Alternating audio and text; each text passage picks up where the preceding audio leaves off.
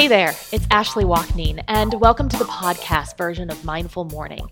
Mindful Morning is a Facebook Live broadcast I do to help you start your day, give you some ideas for how you can handle challenges, and show up as the person you really are. By the way, all of this stuff, it's nothing more than a great idea until you actually apply it. You'll get the most of these episodes by opting in for your free Mindful Morning Toolbox with the resources, cheat sheets, and exercises to take this work to the next level. You can get it, as well as the transcripts and video versions of these episodes on my website, ashleywalkneen.com/mindful morning.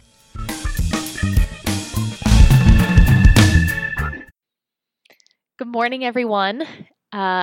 Today I want to talk to you about the word acceptance, and I'm really excited for this topic because by far the word acceptance is the number one most misunderstood concept out there, and it's also the most important for achieving anything that's meaningful or just living a very fulfilling kind of life. So I want to talk about what acceptance is, what it isn't, and give you an idea of how this can show up in your life. So first of all, many of the things that we struggle with, many of the ways that we stop ourselves in life, come from our attempts to try and avoid certain things that we just don't want to experience. So I'm going to give you a number of examples here. Avoiding work because you feel unmotivated or overwhelmed. Staying in a relationship because you don't want to deal with the pain of the breakup or the feeling of being alone. Or avoiding getting into a relationship because you've been through something in the past that has made it very difficult for you to trust, and it brings up a lot of very fearful feelings for you.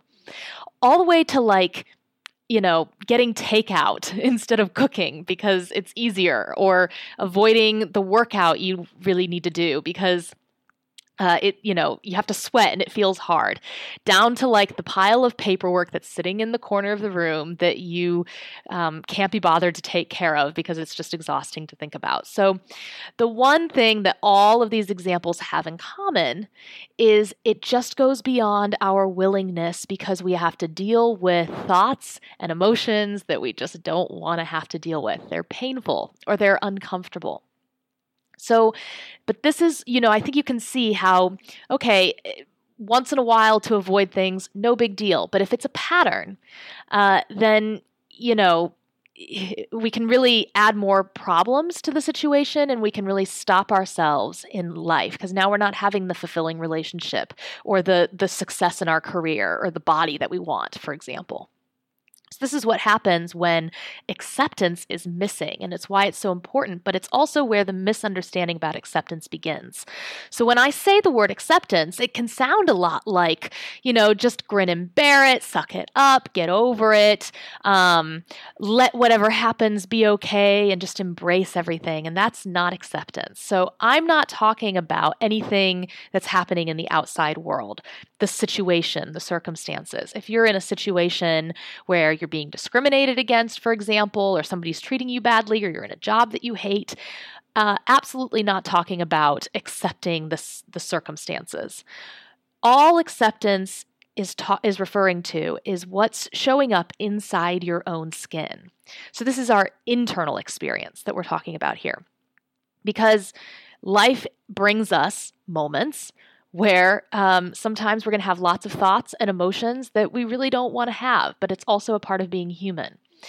So that is what we're talking about with acceptance. And the most helpful way to think about it for me, anyways, is to think about it like trudging through mud. So if I imagine that I'm walking through the woods and I come across this area which is just like up to my knees in mud, and it's gross, it's smelly.